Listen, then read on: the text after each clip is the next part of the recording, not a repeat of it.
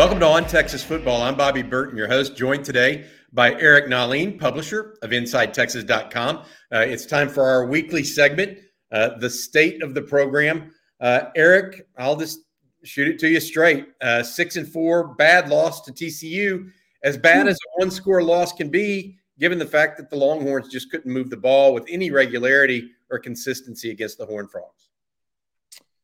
Yeah. I think Coach Irwin said they hadn't, or reminded us that they hadn't scored a touchdown in 6 quarters. You know, they had the field goal. They struggled inside the red zone. They couldn't complete the ball. They couldn't find space. You know, all that stuff. I think we all know that drops from the wide receivers. Seems like they really found something in the third quarter. Getting Jordan Whittington involved. You've probably been hearing me bitch and moan about that all season. Get the guy the ball. He's reliable. Get it to your most reliable guys. But, you know, Sark insists on playing it his way and trying to go, run the ball and then throw it over the top, even if it's not working. So, I'm curious to see if he goes into Kansas with the same game plan he has. Now, Kansas, you're able to run the ball against better than TCU for sure. So he might be able to get away with it, but I'm not sure he's going to get away with it against Baylor with Dave Aranda. I want to ask you a couple of questions as it relates to that running the ball, because Ian Boyd at Inside Texas wrote a great article on Tuesday morning about that. Get your thoughts on it. Before I do that, I want to thank our sponsor, Adam Lowy, over at the Lowy Law Firm. Adam and his group specialize in results for their clients, whether it's a tragic car wreck, an accident in the workplace, or any sort of serious or catastrophic injury. Adam is who you want to call. Call Adam today at 512-280-0800 or reach him online at loweylawfirm.com for a free consultation. And remember, Adam focuses on results. Speaking about that run game, it was nowhere to be found against TCU. Mm-hmm. Reading Ian Boyd's stuff, he thinks that the recipe for beating the Longhorns, if you're Kansas or Baylor or whomever, is really just stack the run game and dare them to beat you with the pass. What are your thoughts on that? Yeah, I think that's been pretty obvious since the Oklahoma State game, at least. Maybe Iowa State even before that. That they really haven't passed the ball well since Oklahoma. And, so if, Sark keeps saying, well, we got to take the deep shot because it's the first progression and it's open. Well, they want you to take the deep shot. It's open for a reason. You're not completing it until you can prove that they're going to hit it. They're going to keep loading the box. And, there's a lot of times where they had, 7 or 8 guys in the line of scrimmage. Even if safety was way back, he was crashing the line right at the snap. So really they had 8 guys in the box more often than not. And, I think Sark made a good adjustment to go more 11 personnel in the third quarter. Start throwing the ball around, get it to Whittington. But I think that's probably the way to go, maybe with more tempo. Keep Quinn Ewers from sitting back there and thinking and reading too much, and just let him give him some more comfort throws and try to get him in a rhythm. Sark keeps talking about get him in a rhythm. Well, you need completions to do that. And his completion percentage is about 45% the last four games. And a lot of that's because he's a lot of the throws have a high degree of difficulty. You're not going to, just by nature, you're not going to complete nearly as many balls downfield as you will short. So I think if you really want to get him in a rhythm, you're going to get him in quicker throws, and you're going to get Whittington more involved in the quick game and underneath. Question for you as it relates to Jordan Whittington. I mean, one of the things I find interesting, only if Matt, our producer, will scroll down that list on the receiving against TCU, only 3 guys caught balls. Yeah, it's unbelievable. And it's not because there weren't other guys that are out there. It's just they were barely even targeted. Nobody else was really targeted. Savion Red saw some time. Brennan Thompson saw a little bit of time. Casey Kane was in there, but none of those guys really got targeted. Did TCU do something to just take that away from them, or was the clock in Quinn Ewers' head just so quick that he was really looking for those primary 3 guys? Yeah, I think that's part of it, but a part of it's play calling as well. Jaleel Billingsley had a bad drop, hit him right in the hands. Yeah, that's true. But you got to get the running backs involved in the passing game. And again, that goes back to what I was just saying about the higher percentage comfort throws that you want to get a young quarterback to help settle him down. We didn't see enough of that, but they've been hyper focused on Worthy, pretty much all season, and it's just not paying dividends. Yeah. Why is that, in your opinion? When you need mealtime inspiration, it's worth shopping Kroger, where you'll find over 30,000 mouth-watering choices that excite your inner foodie. And no matter what tasty choice you make, you'll enjoy our everyday low prices, plus extra ways to save, like digital coupons worth over $600 each week. You can also save up to $1 off per gallon at the pump with fuel points. More savings and more inspiring flavors make shopping Kroger worth it every time. Kroger, fresh for everyone. Fuel restrictions apply. I mean, a lot of it's inaccuracy. I think, people are trying to assign blame to one of them instead of, sometimes it's one, sometimes it's the other. I think more often than not, Quinn has been inaccurate. But there's times where you need to see more effort from Worthy, come back and try to, you never see him coming back to the ball. It's, he's just running in stride. There was a good chance on that slot fade this week to where if he goes up and tries to climb the ladder for the ball, it's going to be a pass interference because how aggressive the cornerback was playing him. So you would like to see more. He's just more of an on the ground space wide receiver than he is a go up and get it sort of guy. And there's no harm in that. But if those aren't his strengths, then quit calling those plays.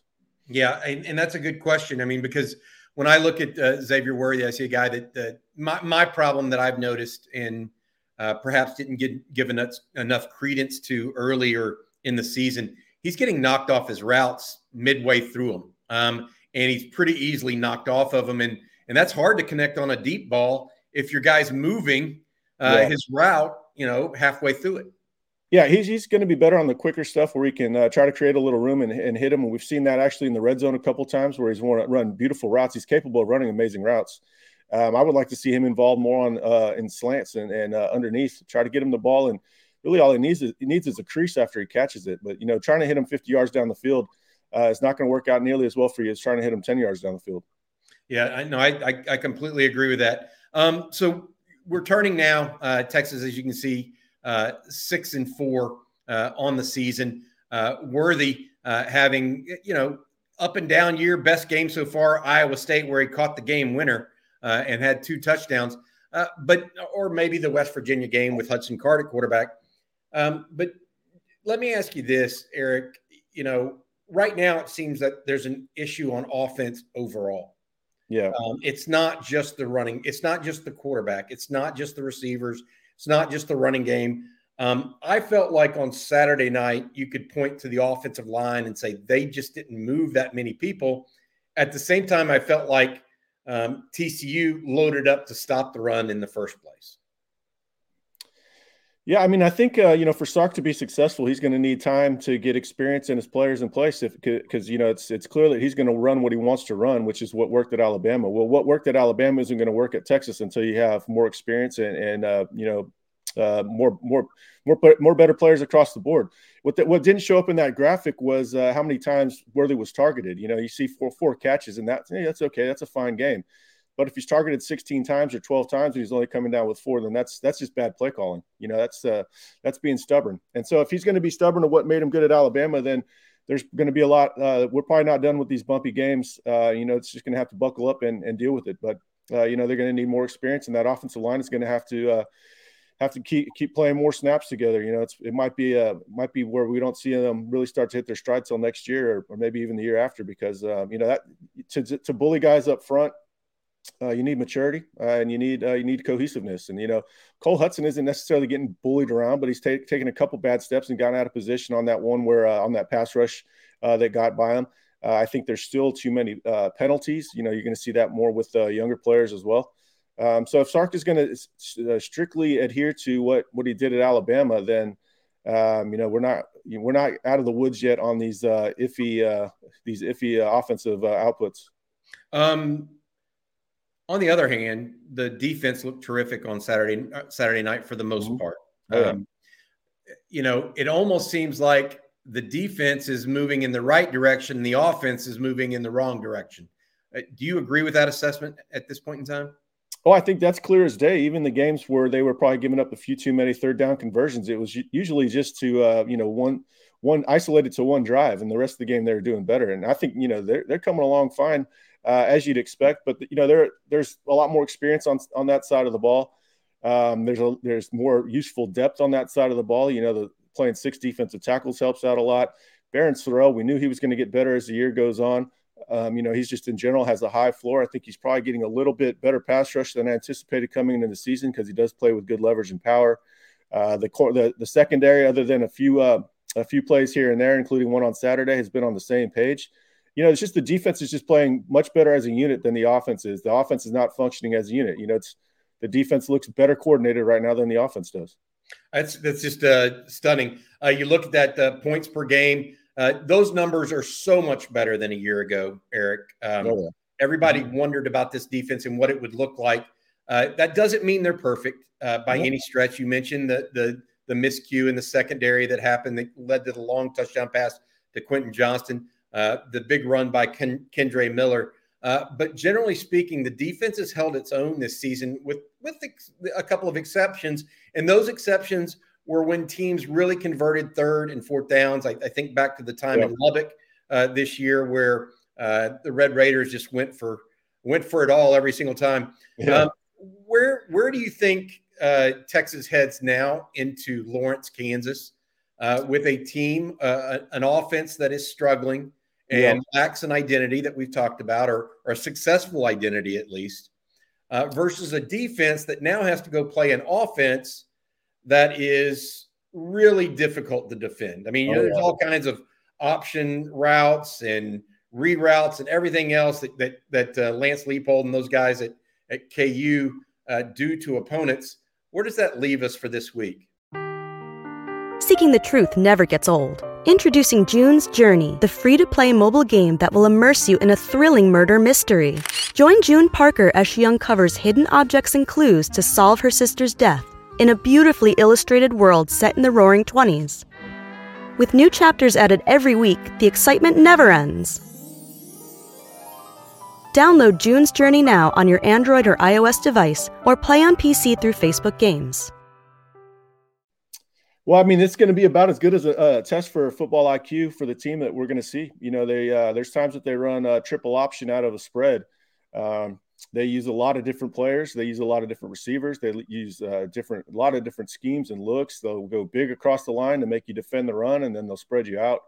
That Tubby fullback just caught a long touchdown. The one that caught the 2-point conversion last year against Texas, he just caught a long touchdown versus Texas Tech. So that tells you that they have the ability to catch you slipping. They've got seven rushers on the team with over 150 yards. Compare that to Texas A&M that Haynes King is their second leading rusher with 83 yards. And that just gives you an idea how much they get. I got to get my weekly A&M barb in there. That just tells you how much they get these players involved. Now, a big question is going to be the health at quarterback. Both Jason Bean and Jalen Daniels are dinged up. It's uncertain, like the K-State game. It's going to be uncertain who's going to start going up to the first first snap. Obviously, Jalen Daniels is a more dynamic runner, but Bean can run it, and he's a pretty solid passer as well. So, it's Leipold's offense is a lot, and he's getting the most out of those players for sure. And he's going to test the football IQ across the board. It's going to be a huge game for the linebackers and the safeties. Yeah, it's going to be interesting. I think that we'll see just how much those guys are ready to go, because points per play, number 7 in the country, yards per play. They're averaging 7 yards a play. This is a run-first offense that chews up a lot of yardage. And I don't want to compare it to the old Nebraska offenses where you had Tommy Frazier and Lawrence Phillips. I wish they were playing those offenses because they couldn't pass like this. Yeah, that's exactly right. They've got Jason Bean even is a better passer than I think people give him credit for. And he's the backup to Jalen Daniels, who's the quarterback that came off the bench last year to beat Texas in Austin. But I will say this is part of that revenge tour, right? That we talk about a little bit. Texas wants revenge on these last two teams, Kansas and Baylor. Lost to them both a year ago. They go to Lawrence. Texas, I think, trying to do its best. What is the recipe for a success up there, though? Is it limiting the run, making them beat you through the air with some one-on-one, or a Texas run game on offense that finally gets on track? Well, I think it's both. They're going to have to run the ball for sure. And, they are susceptible to the pass. We just haven't seen Texas really employ that consistently of late. So you can't go up there assuming that you're going to depend on that. But they are susceptible to the bigger pass. And part of that is because you can run on them. So yeah, my concern is that Bijan Robinson's going to be the best running back in this game again, but he was last week as well, and it didn't play out on the field. And that's the same thing going up there in Lawrence with Neal. Their running back is quite good as well.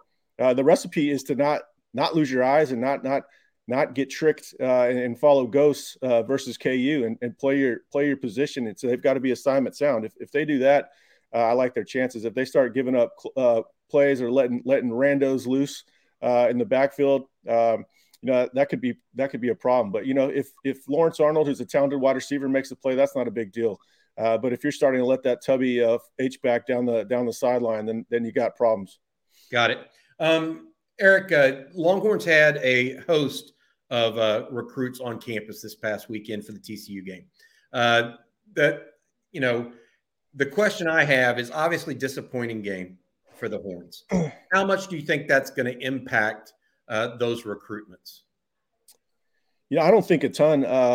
Fortunately, if you want to, go for the silver lining, the most of their needs remaining in the class are on the defensive side of the ball. And, the defense did a great job of quitting themselves on Saturday. I think the improvement that Kwiatkowski and the rest of the guys have shown to their ability to develop all the individual players, that's going to, I want those guys to start seeing those draft scouts or the scouting grades that these guys that they didn't have a year ago. And now a lot of them are going to have, pretty admirable grades. A guy that wasn't going to get drafted last year is going to go in the 5th round this year. So they've done a lot of development. I think that development was on display, not just from last year, but how much they've improved within the season. So everybody's wondering about Anthony Hill, and there's a need at linebacker, of course. Leona Lafau was in town, and you want to make sure that you can keep him firmed up. Samaje Burrell was there. These guys are, they like what they saw. So I don't think it hurt them with Anthony Hill. Certainly, the lackluster offensive performance, it didn't help by any stretch. But, Texas is still in a very good spot for Anthony Hill. They're going to have to close the deal, though. Eric, before I let you go, I want to ask you about the portal. Before I do that, I need to say thank you to our sponsor one last time. That's Adam Lowy of the Lowy Law Firm. Adam's group specializes in results for his clients, whether it's a tragic car wreck, an accident in the workplace, or any sort of serious or catastrophic injury. Adam is who you want to call. Call Adam today at 512-280-0800 or reach him online at loweylawfirm.com. And remember, Adam gets results. Hey, I mentioned the portal. And while I think that most people think of the portal as a one-way street at Texas, it could be a two-way street. I think people need to realize Texas may lose some guys. Texas is going to try to get some guys in the portal. It's all on the table right now. Are you hearing anything behind the scenes that would lead you to believe one way or the other on some players at Texas or players that are elsewhere that you're hearing about that might be interested in Texas at this point? Well, I mean, that's the life cycle of a roster management now is, there's going to be guys going out, ideally it's to make room for somebody else, somebody that can probably help the roster better. But it's funny, On three requested a list of guys that I thought would go into the portal. And I think we came up with about 8 names. We're not going to put that stuff out there while the season's still going, of course, but there's going to be some guys that go, what fans should hope for is that there are no surprises. You don't hear a guy and you go, oh, okay, well, yeah, he hasn't played a whole lot. It makes sense. Or, got over recruited. Right now, I'm not hearing of any drastic losses. So, that's fans can rest easy on that, at least for now. But man, the portal is a wild era. Bobby, remember that how crazy last December was, and even last January. I had friends, texting me, telling me how fun it was, and I was telling them I can't sleep. This is not fun at all. It's hard to track. I'm lying. It is a little fun, but it's hard to track. But you never know what's going to happen. You got to be on your toes. The coaches need to have strong relationships with their players to make sure that they're in the loop on their intentions, especially over a Christmas break where you never know what's going to happen then. But yeah, the portal is going to be wild. I think they go in on players are allowed to go in on December 5th, so that's right after the Big 12 championship game, which Texas still has a chance to play in, by the way. So we'll see. But yeah, you got to lose some guys to gain some guys. Yeah, it's going to be interesting to see what happens, because I think that, Texas has a lot of needs, especially as they lose a bunch of defensive players this year, and they don't necessarily have that group behind them that they have necessarily coming on offense. So it'll be interesting to see what happens. But all right, Eric Nahlin, publisher, InsideTexas.com. That's been this week's episode of the State of the Program. Thanks, Eric.